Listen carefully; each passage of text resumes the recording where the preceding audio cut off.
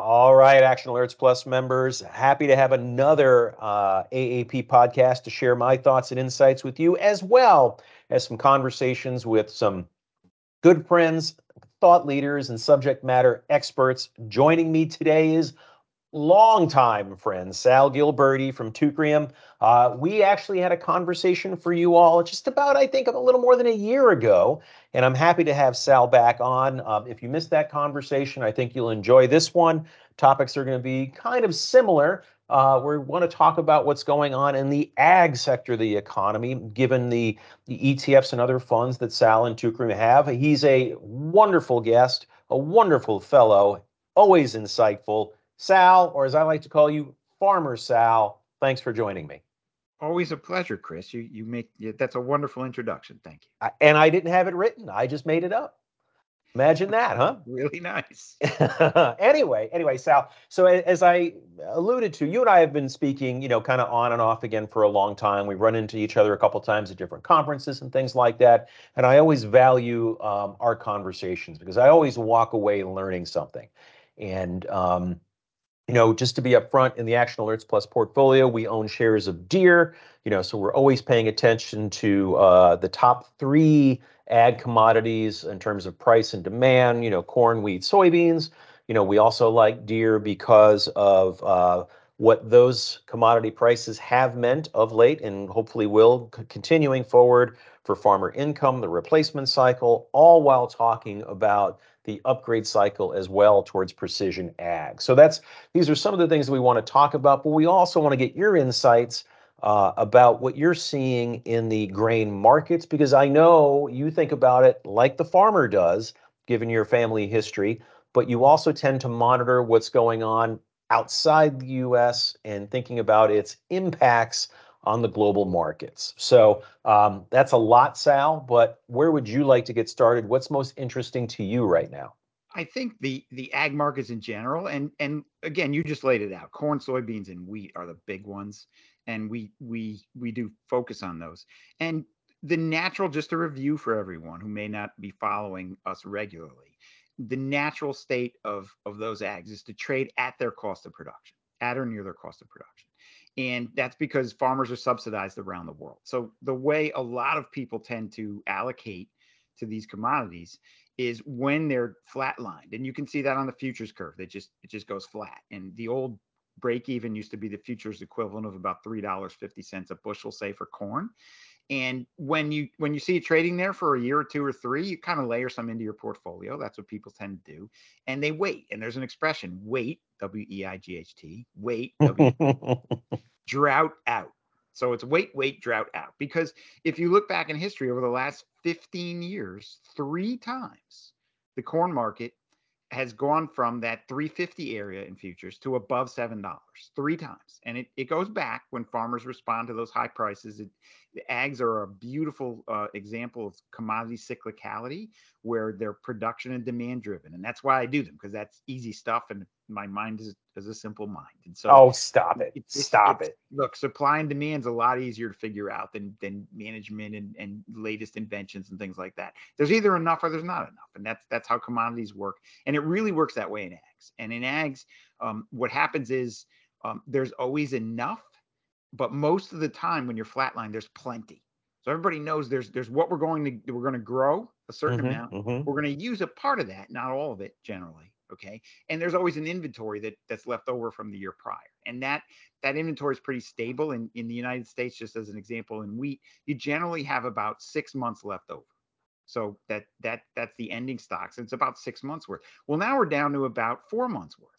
And that's happened because something very unique has happened. And that is that once in a while, the combined production of corn, soybeans, and wheat globally is exceeded by its demand. And that happens occasionally. And that's when you see those prices kind of double, go from that 350 area in futures to $7. And that's where people get their performance from, wait, wait, drought out.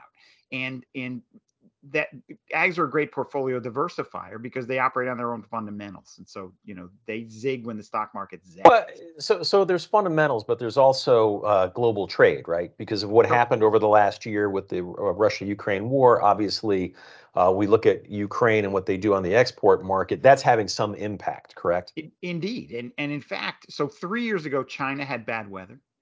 2 years ago, there basically was the war broke out. Call it, it's going on two crop years now. Okay, it's one and a half approaching calendar years, and and then this year we've had terrible weather in southern Brazil and Argentina. And so you've had three weather events in three different crop years, which means we've used globally combined more soybeans and wheat combined. Okay, each individual one's a little different each year, than we've produced. And that's why prices are well above their cost of production for a third year in a row. And I don't ever remember this happening. And this year marks 40 years since I started at Cargill trading. So I've been doing this a long time, and I remember, 1 year where we've used more than we produced. I remember 2 consecutive years. That's happened a couple of times. Never 3 years in a row. And so we need good weather. It's bound to happen. Everybody's betting on it happen this year. You've seen grains top. You see them kind of going sideways, and they find some stability with Russian Ukrainian news here and there. Hmm. Okay. But by and large, grains should head back down toward their cost of production. Now, we don't know where that is. The old 350, I don't know. It's well above that now with inflation and fertilizer prices and things like that. So it may be 420, it may be 450. I don't know. We'll see where that settles out on a futures equivalent basis. But we're still well above that. So to your point with deer and other things, farmers are going to make a lot of money again this year, assuming they get that crop planted, they get good weather, and they either hedge or sell their unhedged product before the price heads back down. So right now it's right around mid entering the second half of April. Correct me if I'm wrong. We're kind of in the middle of the spring planting season for certain crops, right? Yeah, we're just getting started in the northern hemisphere. We're probably, by the time you air this in another week or two, yes, absolutely, we will be in the midst of heavy corn and soybeans, corn planting for sure. Remember, wheat, most of the wheat's planted in the winter. Winter wheat is planted in the autumn. It grows a little bit and then sleeps all winter and wakes up in the spring and is harvested in midsummer. And so we'll be in the midst of corn planting, and you've got to watch that. We as a base case at Teucrium believe that you're bound to get good weather eventually. We've had 2 years of bad weather and 1 year of a war. I mean, come on. So we're hoping and praying literally for good weather around the world.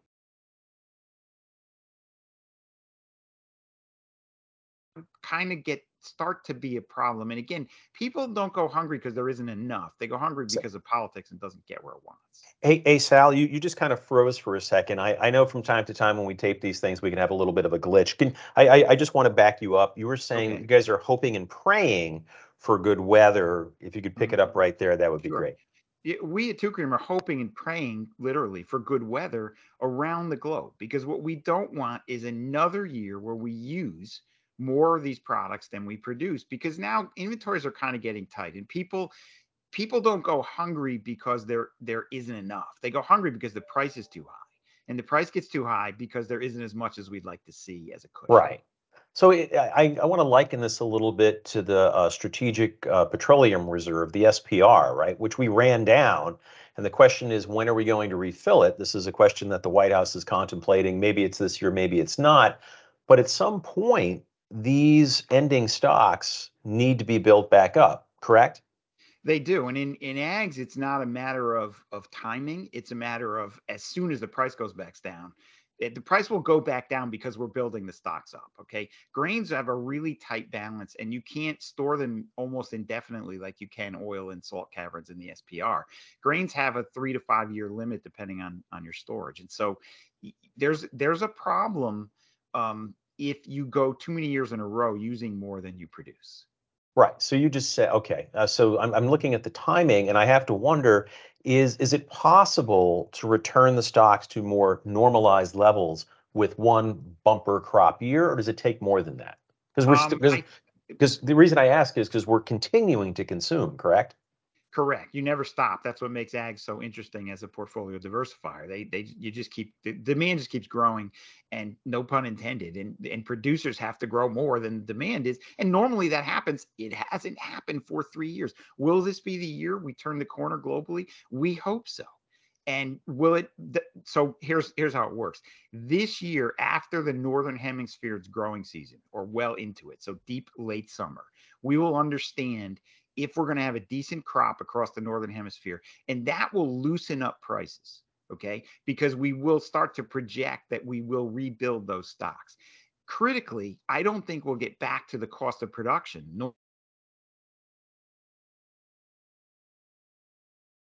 ending the current one. We need to end it, harvest it, plant, which we're doing now, the northern hemispheres, harvest it, get a good crop, and then next year, which you're talking 8 months from now, when they start planting again in South America and southern hemisphere, that needs to be a good crop, and then we'll get back to normal cost of production.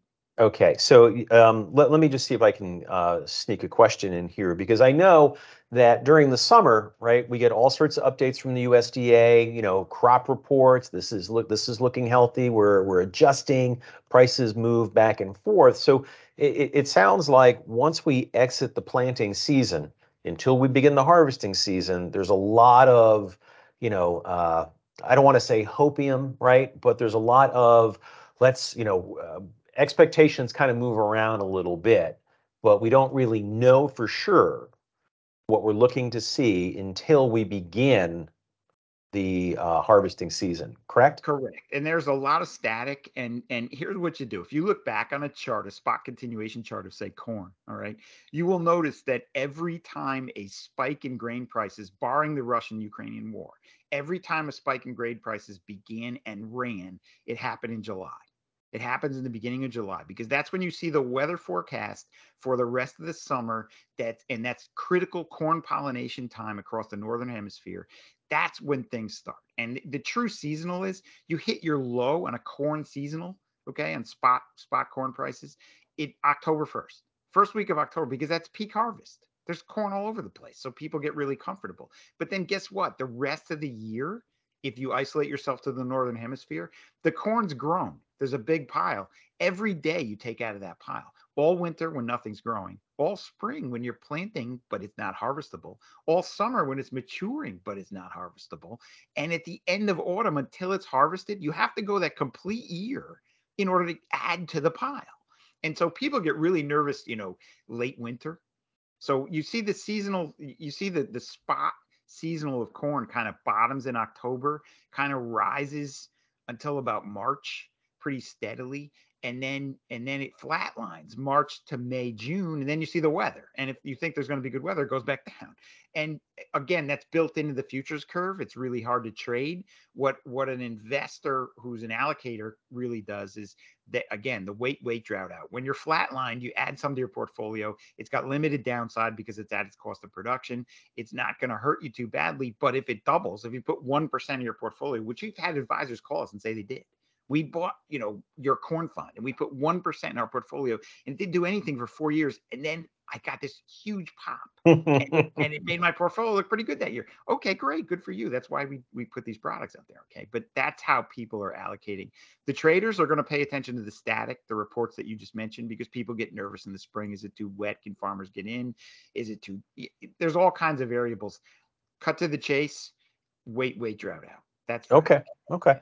So your comments were really focused on the North American market. Is there anything, and you mentioned Brazil a couple of minutes ago, is there anything on the international front that's kind of catching your eye that you're tuning into on your radar screen, if you will, that could either help or hurt the global stock situation that you were describing? Sure. I think that the harm done with bad weather in Argentina and their soybeans is already done and priced into the market.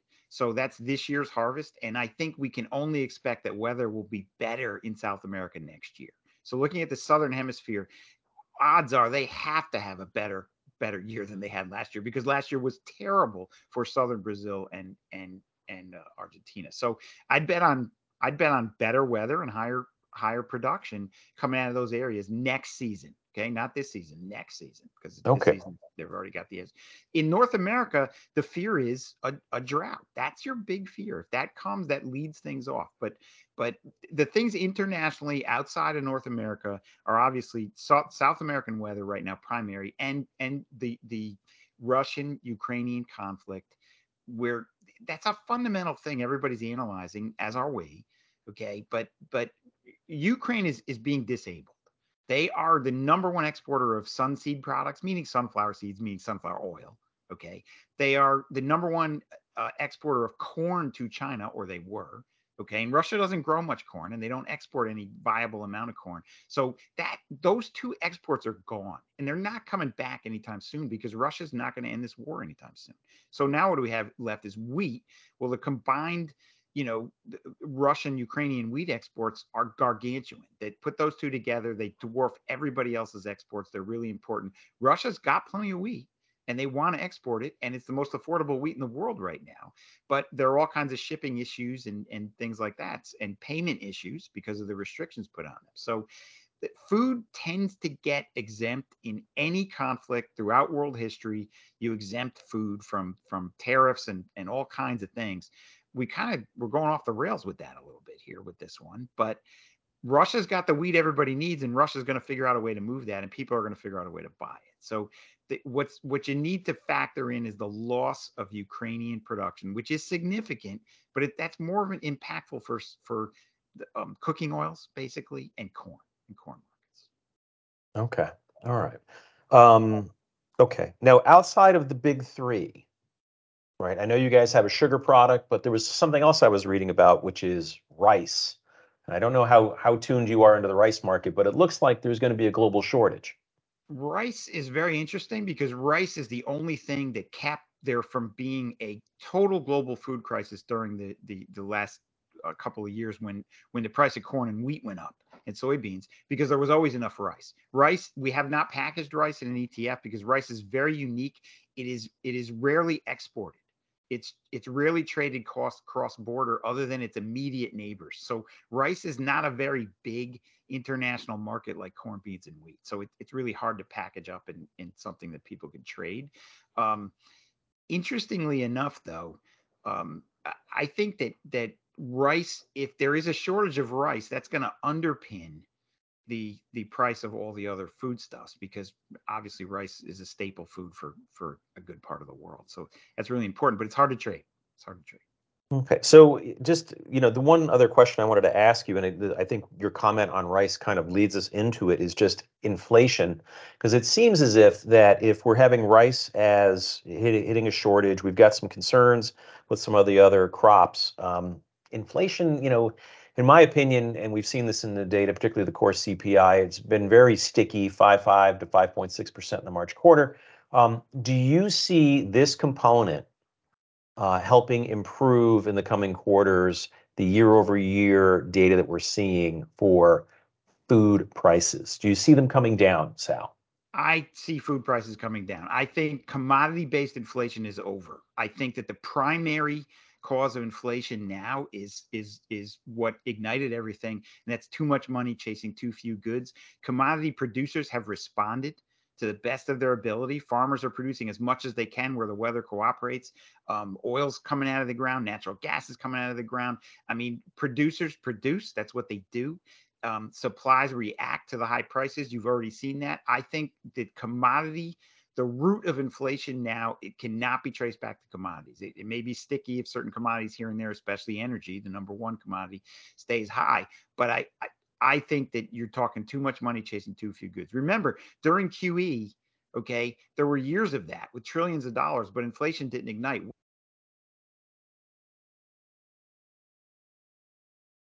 There to keep the banks doing business as usual. The moment COVID hit and you stuck $1 trillion directly into people's checking accounts, everything exploded because people actually had money to spend. That was beyond the business as usual QE. Okay, that was Right, real live right. money, and that ignited inflation. That's a problem. So you don't see China reopening and incremental demand there being a problem for these commodities, do you? I maybe temporarily a little bit. We're getting numbers that China's really reawakening, and I guess the biggest number was for jewelry and precious metals. People bought high end stuff, and okay, great. But the markets are going to commodities markets are in gear right now. Their issues of their production issues, they're maxed out. So yeah, there might be a little blip as China comes back full bore with demand, but commodity producers are responding, and it's okay. Okay, so let me see if I can kind of recap what we were talking about. So, um, we started talking off that some of the world stocks are, lower than they have been over the last few years. We see farmers doing all that they can from a production perspective. We're in the middle of the planting season, so we really won't know the degree to which those ending stocks will approach normalized levels until sometime in the fall, late spring for wheat, fall for some other commodities. Fair? Correct. Or late summer, early fall for the other commodities. That's right. Okay, okay. And I don't want to put words in your mouth, but it sounds like you do expect farmer income to be robust yet again. I we would now that depends on how quickly the markets correct downward if there are good crops. So farmers, the guys that are hedged, they're going to be fine. The ones that are unhedged, they may think they're going to have a good season until they go to sell. And we'll see. That's a typical farmer error. There are fewer and fewer farmers making that mistake, but it still happens. Okay, okay. And then you mentioned fertilizers earlier. Any thoughts on the fertilizer market? Too early to tell? Fertilizer prices have come down. They're still really elevated. They're already priced in for this season. So hopefully they'll come way down for next season. Fertilizer is a big lag effect. So the fertilizer price damage is already done for this year's crop. As let's hope fertilizer comes down for the next 6 months as people price stuff out and get it for South American applications in 6 8 months from now. Okay. And any thoughts on precision ag, Sal? I love it. I think it's astounding. Go to YouTube and watch any number of farmer videos showing how they're using these things, and I think it's amazing. And I think precision ag is has taken over for genetic engineering of plants, and that's what's feeding the world. That's what's allowing us to keep up because we're barely keeping up with production. We are barely keeping up, even though we're producing so much more than we ever have. We're barely keeping up with population growth and the use of these ags. They're not just consumed for food anymore. And so, ags have a big use, especially with alternative energy and things like that. So, precision ag is the future, no doubt about it. And putting your farmer hat on, okay? When you think about precision ag, what is it that is the greatest attraction, do you think? Is it the greater yield, the lower use of fertilizer, pesticides? Well, okay, it's all of the above. Greater yields and lower use of inputs, it means lower costs, higher profits. So everybody's going after higher profits. And the first way to get that is with bigger yields, with affordable inputs. And as the technology is priced, becomes scalable and is priced lower and lower, and farmers apply it and get used to using it, it can only help. It can only help everyone. Okay. And you said something a second ago about precision ag versus genetic engineering. And I know that there's a far greater awareness on GMOs and the move away from GMOs. Do you see that only accelerating?